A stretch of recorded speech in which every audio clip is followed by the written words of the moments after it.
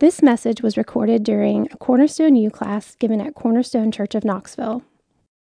Well, good morning. Thanks for coming. This is Cornerstone U.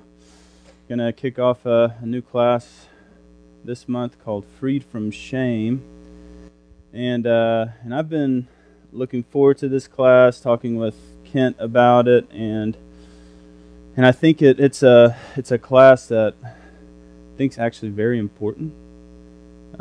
As I've been preparing and thinking through this, I think it's something that we can really, that we need to, even as a church, think about more. And not only how to define shame, but see the effects of it in our lives. And not only the effects of it, but also the Bible has a lot to say about shame.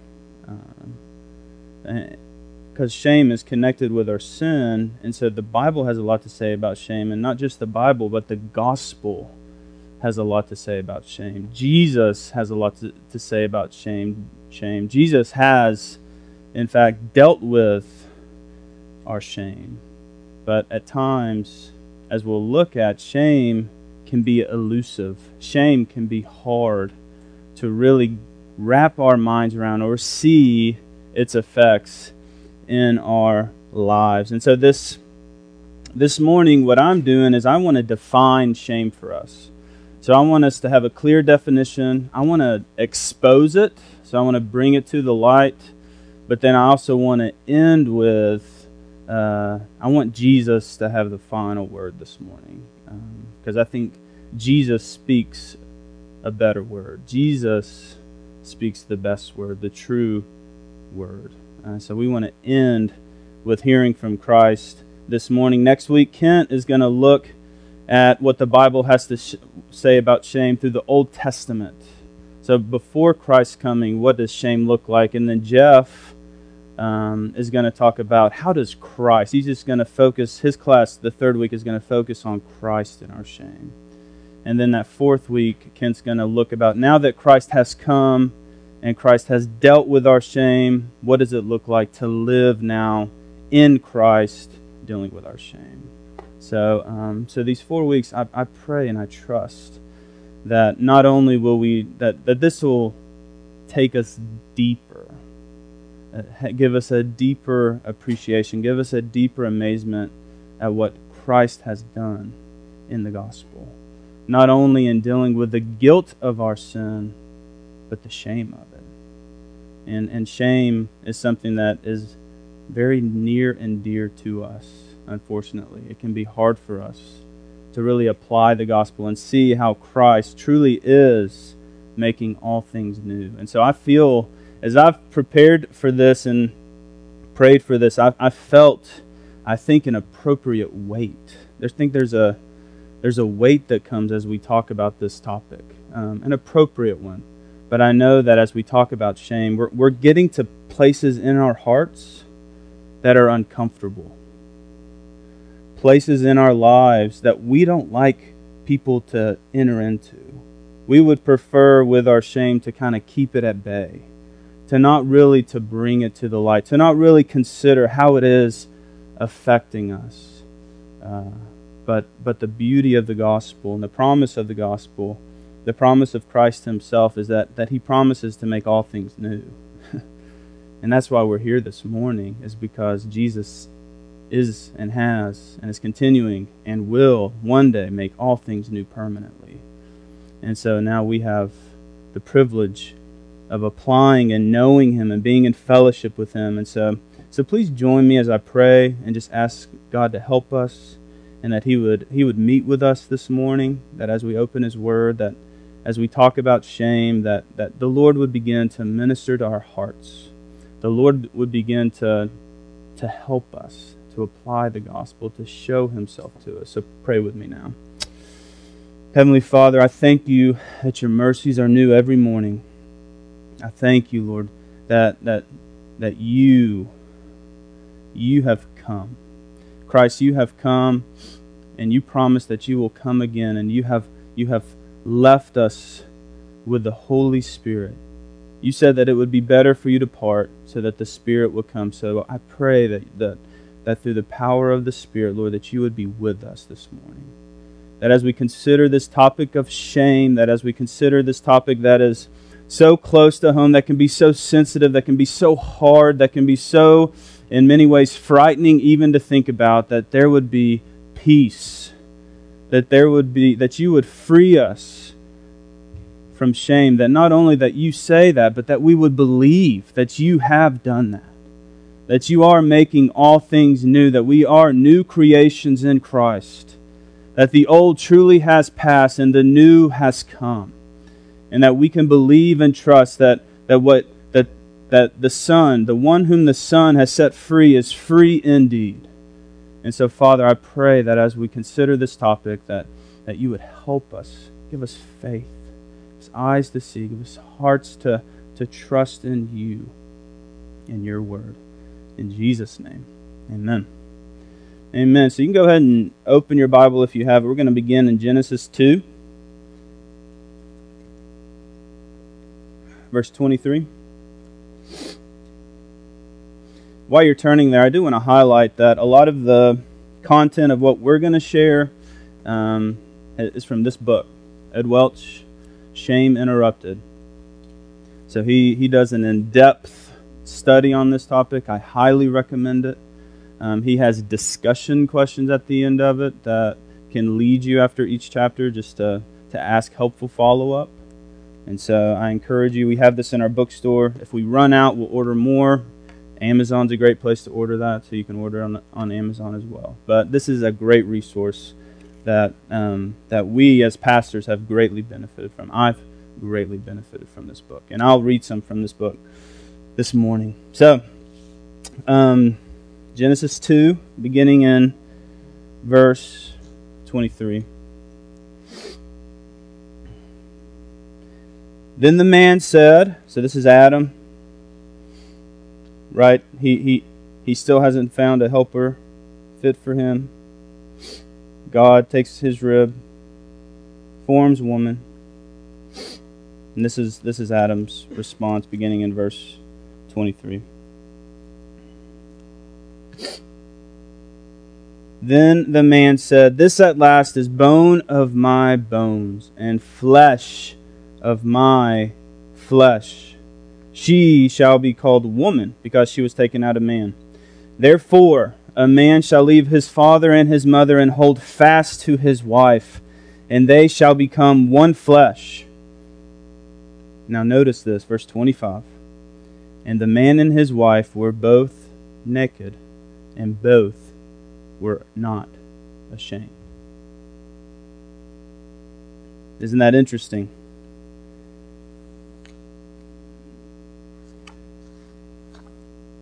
They were both naked and were not ashamed. Ed Welch, he addresses this verse because he says it's interesting, isn't it? You have woman created from man. You have a helper provided. Man is rejoicing in this provision. And then Genesis 2:24, you have this picture of, okay, this is what marriage is going to be, right? This is the picture of marriage. This is the picture of that union that God has given to fill. Here's what God is going to use to fill the earth, to provide a helper, to fulfill that call to fill the earth. But then, after that, the writer says they were both naked and unashamed. They were both naked and not ashamed. Now there's a couple of ways we can think about this. The first can be is that was just kind of a throwaway statement. You know, just kind of here's a final detail. Hey, just FYI, here's how they were living in the garden. Or this could be one of the most important features of the story. This could be something that the writer, that God himself, wants to highlight for us. Wants to highlight, have the last word of not only did God provide a helper, not only did God provide for Adam and Eve, but this is how they were living. They were able to live fully with one another. They were able to, there was no shame. They were completely bare with one another. This was not just talking about physical appearance, but an intimacy, right? There was a transparency that was present. And so Welch said this is more probably like if you've ever watched an Apple event. If you ever watched Apple unveil a new product, Steve Jobs, he's passed away now, but he was one of the founders of Apple. So he would go through everything. He would say, here's this product, this product, this product, toward the end, and everybody's like, all right, we're done. And then he says, but one more thing. And he's like, here is an iPhone. And it's like just this huge moment where it's like, this is what everyone has been waiting for. This is what's going to change everything, is this last moment, this kind of exclamation point moment where at the end, he says, iPhone. And everyone's like, whoa. Well, I think here, what we're seeing is that God is providing for Adam. He's created Adam in His image. He's put him in a place. He's put him in a garden. He's given him land, and He's given him dominion. He's provided him even with a helper that is now fit for him to help fulfill the mission that He's given him. But now, the last thing that he has, he's always had, but the writer wants us to know that he has, is that they were both naked and they were both unashamed. Can you imagine a time in human history when shame did not exist? When shame did not exist? Verse 25 informs us that there was a time in human history when shame was not part of the human dilemma. It was not even a category. Not even a category. Nakedness was not a thing. It just wasn't a concern. Hiding was not a thing. Isolation was not a thing. There was fellowship with God, and there was fellowship with one another perfectly. Perfectly. There was safety. There was trust. There was intimacy that was being experienced between God and between man and woman, between the human race. This is the picture. This is what was meant to carry on. This was meant to characterize God's creation. Yet we know that this experience is short-lived, right? We know that all you have to do is read a few more verses, and you see that this intimacy, this life without shame, is quickly gone. Genesis 3:7. They've disobeyed God, haven't they? They've listened to the serpent. And now listen to these words. Then the eyes of both were opened, and they knew that they were naked. And they sewed fig leaves together and made themselves loincloths. Notice the first thing that is noticed by Adam and Eve. Their eyes are opened, and the first thing they notice is their nakedness. The first thing they notice is that they feel exposed. So there's this need to hide. There is this need that they suddenly feel that I need to cover up, that I don't feel safe, that we're together, that we're married, that we're in this relationship. But now that sin has entered the world, something's different. I don't feel this safetiness. I don't feel safe anymore. I feel like I need to cover up now. The security that they enjoyed without the presence of sin in the garden has now been removed. And just notice that initial response, it's to hide. It's to cover up. It's to conceal. They hide they're not only trying to cover themselves, but remember, they're also trying to hide from God. They hide themselves. Remember, they were at once walking with God, fellowshipping with God. There's this picture of fellowship, but now they hear and know that God is coming, and instead of running to Him, they're now running away from Him. And now they're hiding from Him. They don't want to be seen. They don't feel safe. They feel ashamed. So now, what does shame lead them to is isolation. They feel dirty. They feel like they need to cover up. They feel like they are alone. Yet notice God's response. What does God do? This is so encouraging, isn't it? Notice God's response. He doesn't leave them, does he? He calls for them. He calls for them. In the midst of sin, in the midst of shame, in the midst of disobedience, God calls for them. God draws near to them. God provides clothes for them. They tried to make clothes for themselves, but God provides clothes for them. He draws near to them. Yes, is there consequences for their sin? Yes. He doesn't overlook their sin. There's consequences. But He draws near to them, and He leaves them with a promise, doesn't He? He leaves them with a promise that the head of the serpent will be crushed, and one of your sons, his heel will be bruised. This sin will be dealt with one day. And so what we see in the garden is that this is the trajectory that God sets for His people. That in the midst of our shame, in the midst of our sin, in the midst of our guilt before God, we serve a God who draws near. We serve a God who calls out. We serve a God who clothes man and woman. So God is in the business of drawing near to us. God is in the business to draw near to those of us who feel shame. Not only does He draw near to us, but we will see in Christ that He entered into our shame. He didn't just stay on the outside of it. He didn't just say that, here, let me draw near to you and clothe you. No, He came into our shame and He was clothed with our shame. He took on our shame and wore it Himself. And then He graciously clothes us with Himself and gives us back that fellowship, gives us back that intimacy, gives us back that safety in Him. God has a unique affection for the shamed. God, as you read Scripture, what you see is God is constantly has His eye for the rejected. He is always looking out and drawing near to the isolated, the barren, the poor, the widow, the sick, the leper, the oppressed, the prodigal. These are God's people, aren't they? These are God's people. These are who God is drawing near to. This is who God is looking for. And brothers and sisters, these are us.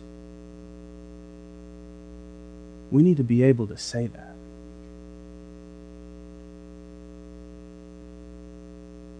It should comfort us that God's response to human shame is not one of running away from us, but in fact running to us.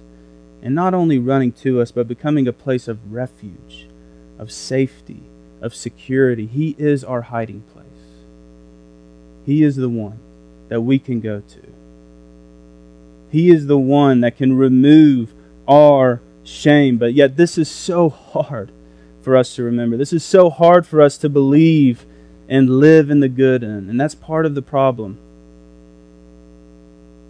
And here's part of the problem. Part of the problem is that we are much better at believing that God has dealt with the guilt of our sin than the shame of it.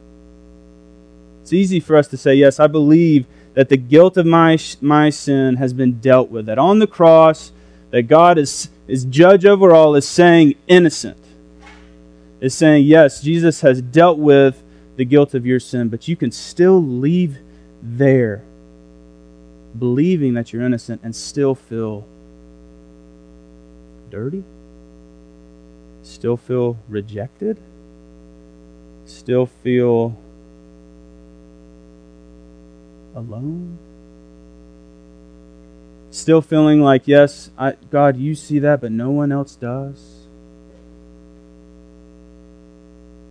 Feeling like, yes, God, you have forgiven the guilt of my sin, but there's things that are inside of me that I have done or that have been done to me that no one can understand.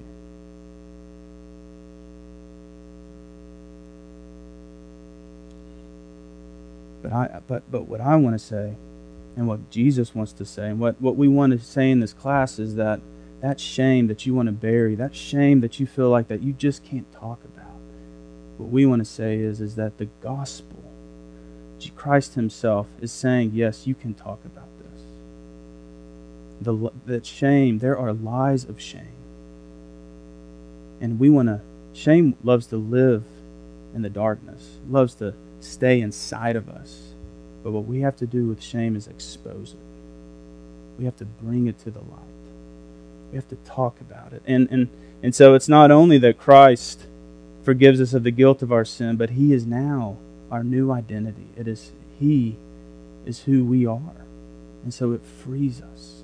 It lifts. That you should feel so much of the time and I've done this. I still do this when we talk about our testimony. I feel like just the weight of my sin, and what we mean by that is the guilt of our sin it comes off of our shoulders. I feel like I'm not carrying it anymore.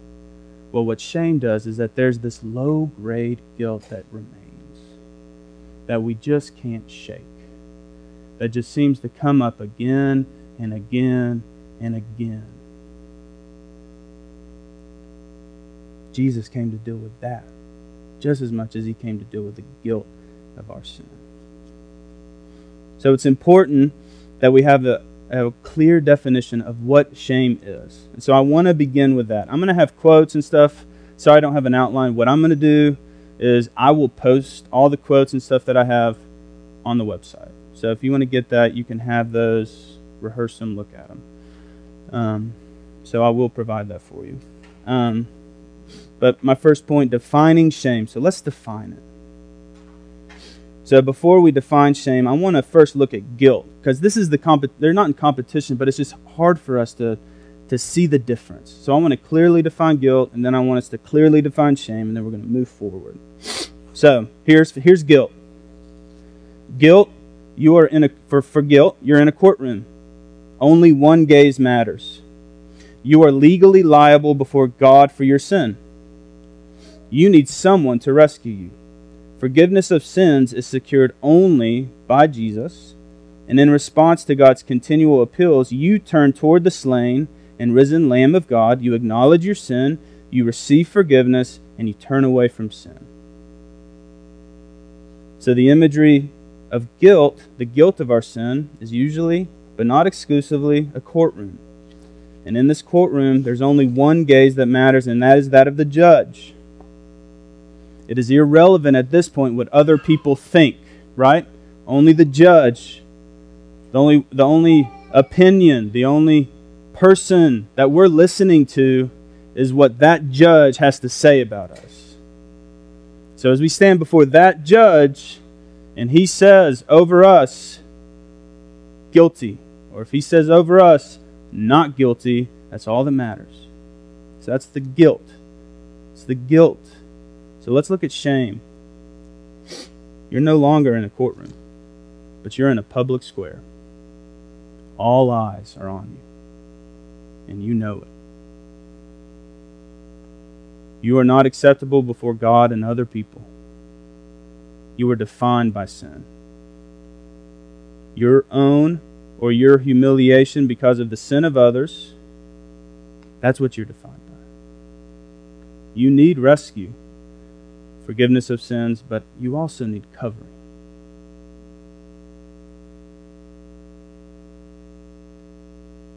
You need inclusion and cleansing.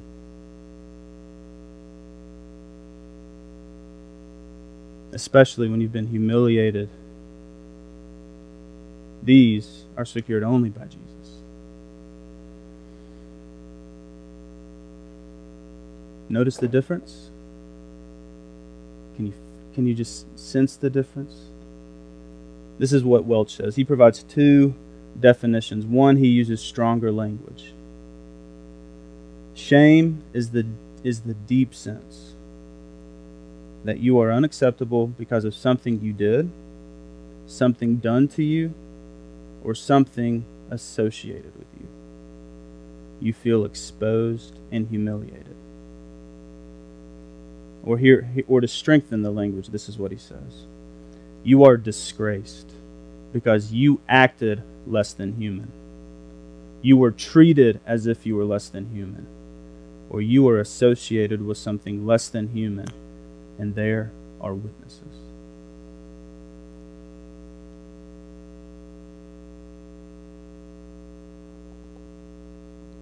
So notice one of the significant differences with our shame is the public nature of it, right? There is a public nature to shame. There is a deep humiliation that shame brings that makes one feel naked, makes us feel exposed, makes us feel isolated, makes us feel rejected. It's easier for us to hide guilt than it is for us to hide shame. Shame always feels like it's exposed. You walk around and you just feel like that I'm constantly exposed. And you just want to hide. You want to hide inside yourself. You want to hide in things. You carry it around with you wherever you go. And I'm guessing that many of us in here are more familiar with guilt than we are with shame. I may be wrong about that. But shame can be elusive, can it? It can pop up when we least expect it. Or it's harder for us to really see and call it what it is. To see that the reason that I'm struggling right now with, say, fear of man, our shame is connected with fear of man. If you struggle with that, have you thought about that?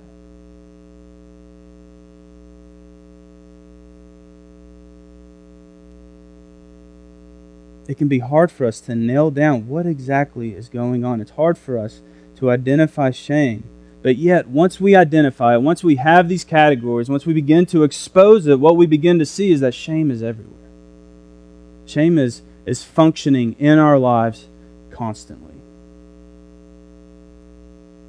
And it needs to be addressed. It needs to be exposed. Like I said earlier, the reality is a judge can say not guilty to us, but we can still leave that courtroom feeling shame. Still feeling the effects of whatever wrong we have done or has been done to us. So we leave that courtroom. We come in on a Sunday morning. We go to our community. We go to our job. We just wake up and all the words that we're hearing, what we hear is just, yes, I'm not guilty, but man, I am worthless. I am dirty. If people only knew, I am a reject. I am damaged goods. I am a loser. I am not like these people. People don't understand me. Who am I? They are just lie after lie after lie after lie. And those lies can continue to be in your ear even in the midst of not guilty, not guilty, not guilty, not guilty.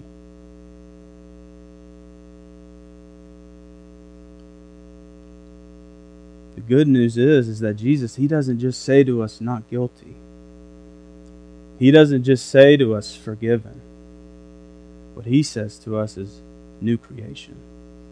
What He says to us is new identity. What He says to us is, I didn't come just to say not guilty over you. I came to wash you. I came to touch you. I came so that I could enter into your shame and become it, and you could enter into my joy. You could enter into the safety of knowing and having fellowship with me. So now that we've defined shame, I also want us to expose it. Shame does not want to be exposed. It wants to live in the darkness of our souls, in the darkness of our minds, in the darkness of our hearts. Whenever we were doing a kitchen remodel in our home, we had water damage, had to rip up the floor, and there was asbestos. Can't expose asbestos. Bad news. And it is. It's dangerous. But, you know, what people will normally do, or back then, a cheaper fix is just to layer the floor. Just put a new floor on top of that bad boy. Don't worry about getting underneath, dealing with the problem. But it was dangerous. We had to pay somebody to come fix it. And what these people had to do is that we had to put plastic all around. They had to blow it out. I mean, it was a big ordeal. They had to clean up everything, but they had to take it all the way down to the subflooring, to the very bottom. To the very bottom. So there was an expense, there was a cost. There was an easier way to deal with it. We could have just left it. Could have just been fine down there. Maybe. Isn't that how shame works? Let's just leave it. Let's just leave it. Let's not do the work of ripping it up. Because here's what happens. If we rip it up, if we bring this out into the light, here's what we begin to think. What will people think of me? We begin to expose shame. What shame wants us to think, and what shame tempts us to think is, if I begin to rip this up, if I begin to bring people into this, then what's going to happen is people are going to begin to run away from me.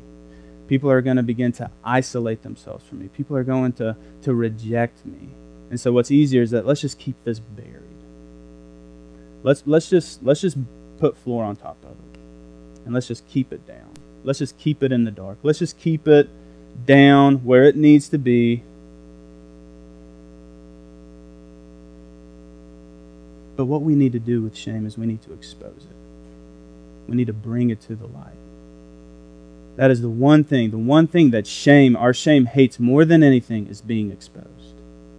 But when it's exposed, when it is brought to the light, what happens is that we begin to see the power of the gospel at work in our shame. What we begin to see is that all the risk, all the concern, all the things, all the reasons that we gave for not exposing it, once we begin to talk about it, once we begin to shed light on it, once we begin to go to a pastor, to a trusted friend, to someone who we can confide in, who loves Christ and who loves God, once we begin to expose it, what we begin to see is that all our concerns, all our fears can begin to be quieted. And we begin to address it. And we begin to expose it. And what we begin to see is this. We begin to see that, man, this was killing me. This was robbing me of so much joy. These things that I have held on to, these things that I have held inside me, have kept me from fully enjoying and knowing who God is. And there may be people in here who have had things that have been done to them, or things that are just incredibly hard for you to enter into. And I understand that. I get that this is not easy. But I think what we want to say, what we want to encourage you to say, to do is begin to have these discussions. Begin to bring things to the light. Begin to expose where you feel ashamed. If you come on Sunday morning and you just feel like, I am alone here. I am alone here. Then I would encourage you to talk to somebody about that. Begin to talk to people about that. So Ed Welch, here are some ways. Do these sound familiar to you? He just lists some different ways that shame can enter into our lives, can affect us, that are present. Sometimes shame grabs hold of your heart, and life becomes because of something that happened to you. If you're maybe, he says, if you're noticeably different, physically, intellectually, or financially, you know shame. Who doesn't feel noticeably different in at least one of these categories? Have you ever said, man, I'm ugly? Or maybe I'm stupid? People who went through school with misunderstood learning disabilities or learning abilities always experience shame. If you carry extra body weight in a culture obsessed with thinness, you carry shame. You fall below the community standards of beauty, you carry shame. You file bankruptcy, lose a job, being forced to rely on the generosity of others, it all brings shame. You grow up with an angry, unpredictable parent who exploded, apologized, and exploded again. Maybe you lived around someone with irrational anger. Any rejection, neglect, or demeaning words by someone who is supposed to love you, such as a parent or a spouse, brings shame. Any sexual violation brings shame to the victim. It should bring shame to the perpetrator. Maybe shame comes because of something you did. Addicts live with shame, whether the problem is drugs, alcohol, food, or sex. No one tells you that when you fall in love with any of these, you also say, I do to shame. Here's a great question. What do you want to hide? Think about that. What do you want to hide? What is the one or two things that you want to hide? That is a shortcut to identifying shame in your life. What is it that you want to hide? That is a shortcut to identifying shame in your life. I would say as a culture, we're beginning to see with social media, there are these public shamings happening. Have you noticed that? A bad mistake is made. Someone is caught on video doing something that is wrong, but then millions upon millions of people see this happen, and there's stories of people who have changed their names, moved to different places, and they can't escape this video of what they did. Their shame follows them. Their shame and the opinion of the public follows them. They can't deal with it. And eventually what a number of people are doing is taking their own lives. They can't handle it. They want to escape shame. And what they do is that either they take their lives or they begin to medicate, they begin to go to drugs, alcohol, whatever they can do just to escape this shame. We're seeing it more and more.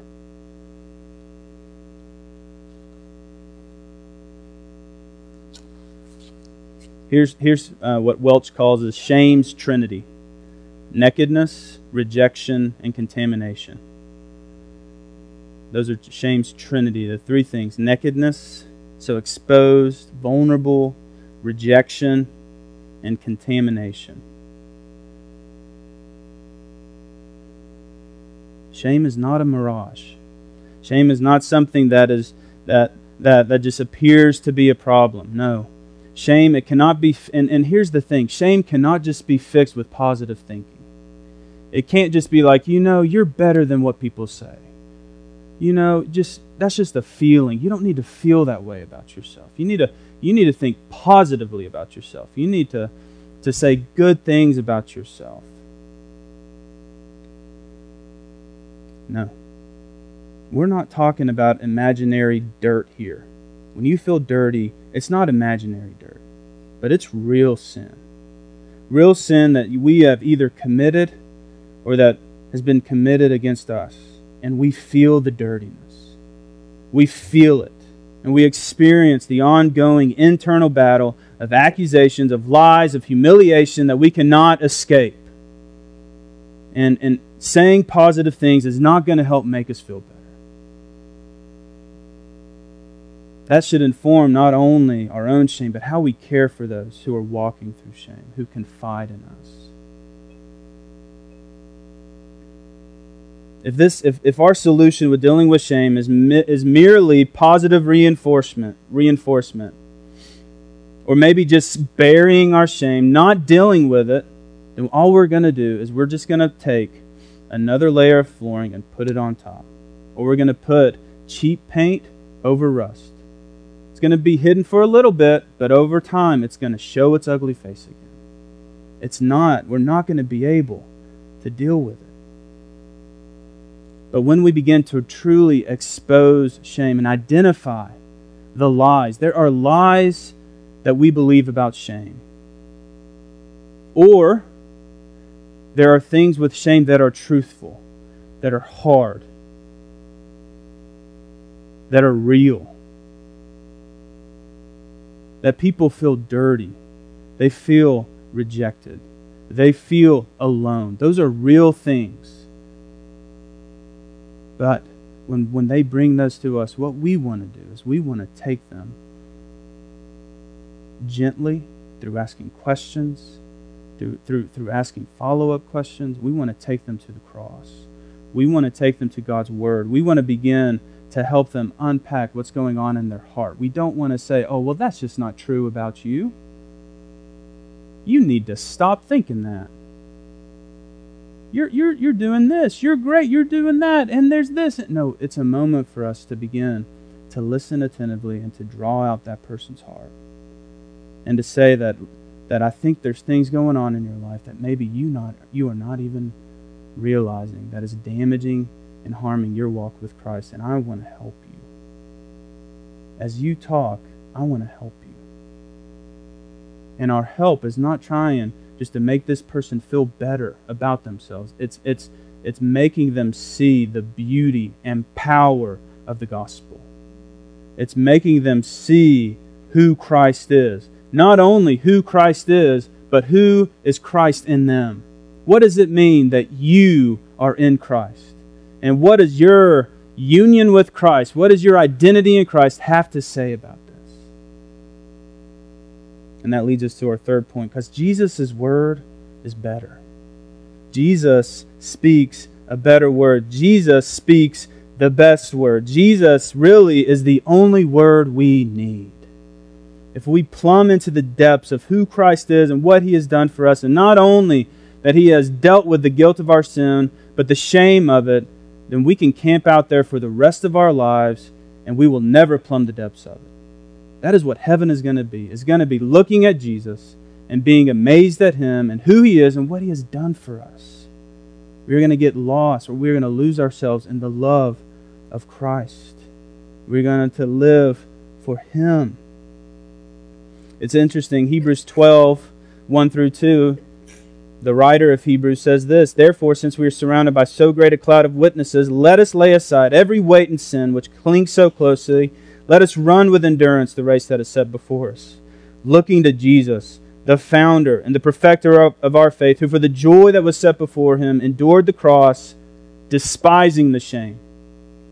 Despising the shame. He's seated at the right hand of God. This is what John Piper has to say about that. Shame was stripping away every earthly support of Jesus. His friends gave way in shaming abandonment. His reputation gave way in shaming mockery. His decency gave way in shaming nakedness. His comfort gave way in shaming torture. His glorious dignity gave way to the utterly undignified, degrading reflexes of grunting and groaning and screeching. And He despised it. What does that mean? It means that Jesus spoke to shame like this. This is what Jesus says to shame. "Listen to me, shame. Do you see that joy that's in front of me? Compared to that, you are less than nothing. You are not worth comparing to that. I despise you. You think you have power? Compared to the joy before me, you have none. It's all about joy, joy, joy. That is my power, not you, shame.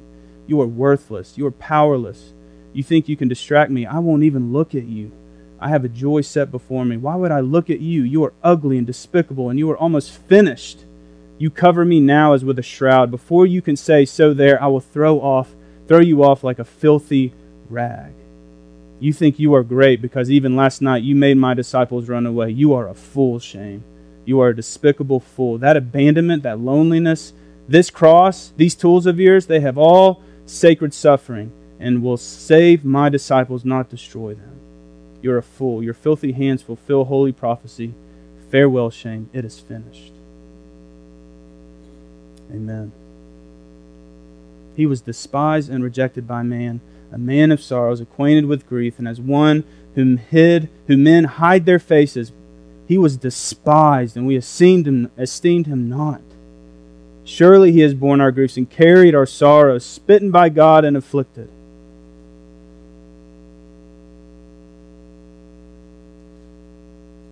I love this picture in Zechariah 3. Joshua the high priest, he's standing before the angel of the Lord.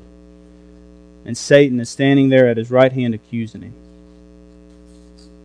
And the Lord says to Satan, "The Lord rebuke you, O Satan. The Lord has chosen Jerusalem, rebuke you." And Joshua was standing before the angel, clothed with filthy garments. And so this is just what I imagine in our shame. Here's what we're doing. We're standing before God, and what we're asking for is it's not just to say you are forgiven, but it's to receive new clothing. That our filthiness, our rags, we're standing before a holy God. And what we see is in the light of His holiness, in the light of who He is, all we can see and all we feel And all that, as we look at ourselves, is filth. It's not just filth, the filthy acts that we have committed, and also the filthy acts that have been committed against us. We're standing before God, being accused. Maybe it's not just Satan, but it's those voices, those people that have accused you of things. Those people who have said things to you over the years, whose voices have not left you even to this day. You're just standing before God, and they are just saying word after word, accusation after accusation. And you're just standing before God. First thing God does is He silences all those voices. That's what He does. He silences them. He says, quiet. And then He's looking at you, and what He sees is that He sees His dear child who not only needs forgiveness of sins, but they need new clothes. And that's what I love about this picture, is that Joshua, as he's standing before him, this is what God does. He tells the angels, He says, remove the filthy garments from him. He doesn't tell Joshua to do that, does He? He removes them for him. He can do that for you. And He said, behold, I have taken your iniquity away from you, and I will clothe you with pure vestments. And so not only does God take off our filthy rags, but then He puts on His pure vestments. It's what He has for us to wear. It's what He has for us to wear around for a daily reality of that we are clothed in the righteousness of Christ. So when shame says, when people see you, the only thing that people see in your life is your filth, is your unworthiness, is that you're not measuring up. But what God sees, and truthfully, what others see, if they can see correctly, is the righteousness of Christ. Is a life that is transformed by the gospel. Is a life that has now is not about who we are, but whose we are. It's not about who we are anymore, but whose we are. And if we are Christ's, then the promise is that Christ is making all things new. The promise that He's committed, that He shed His own blood for, is that He's at work in us, working out His good will in and through us, for His glory and for our joy. 1 Corinthians 6 says, do you not know that the unrighteous will not inherit the kingdom of God? Do not be deceived, neither the sexually immoral, that might be you this morning, nor idolaters, that's all of us, nor adulterers, that might be you this morning, nor men who practice homosexuality, nor thieves, nor the greedy, nor drunkards, nor revilers, nor swindlers will inherit the kingdom of God. And such were some of you. Such were some of all of us. But you were washed. You were sanctified. You were justified in the name of the Lord Jesus Christ and by the Spirit of God. And I end with this quote from Charles Spurgeon. We shall be quite certain of the fact, and yet we shall never cease to wonder that His side was gashed, His face was spit upon. Yet here is matter for our faith to rest upon. Beloved, trust yourselves in the hands of your great substitute. Did He bear all this shame? Then there must be more than enough merit and efficacy in this, which was the prelude of His precious death. And especially in His death itself, there must be merit sufficient to put away all transgression, iniquity, and sin. Our shame, this is the good news this morning. Our shame is ended, for He has borne it. That's the word for you this morning. Our shame is ended, for He has borne it. Our punishment is removed. He has endured all. Double for all our sins has our Redeemer paid. Return unto thy rest, O my soul, and let peace take full possession of thy weeping heart. Our shame is ended, for He has borne it. That is the good news of the gospel. That is the message that we get to live in the good in day by day, and hope in, and trust in, and become. Would you pray with me? Heavenly Father, I thank You that You have spoken to us, that we have every reason to leave this morning trusting in You. And I do pray more than anything, Lord, that You wouldn't just make us aware of our shame, but what You have done with our shame. That there is hope for us, this morning. I pray for everyone here. I pray for everyone who listens to this, that you would begin to do a good work in their lives, that you would continue to do a work in their lives of removing shame, of eliminating the lies of shame, that you would not only eliminate the lies of shame, but that you would replace them all the more with the promises and sufficiency of your grace, of who you are, of what you have done in each of our lives, personally, individually. You know every hair on our head. You know every care of our hearts. You know every sin that we've committed. You know every sin that's been committed against us. Yet you promise, you've pledged with your own Son through His own blood that you are for us. And you promise that you will work all things together for our good. Help us to believe that. Help us to trust you. Help us to walk in that. Help us to enjoy that fellowship with God and fellowship with one another. I pray in Jesus' name. Amen. Amen. You've been listening to a Cornerstone U class given at Cornerstone Church of Knoxville. Cornerstone U exists to have our minds renewed by the Word of God, to see who God is, and to live in light of His Word and Gospel. To find out more about previous Cornerstone U classes, visit us on the web at www.cornerstonechurchofknoxville.com/cornerstone-u.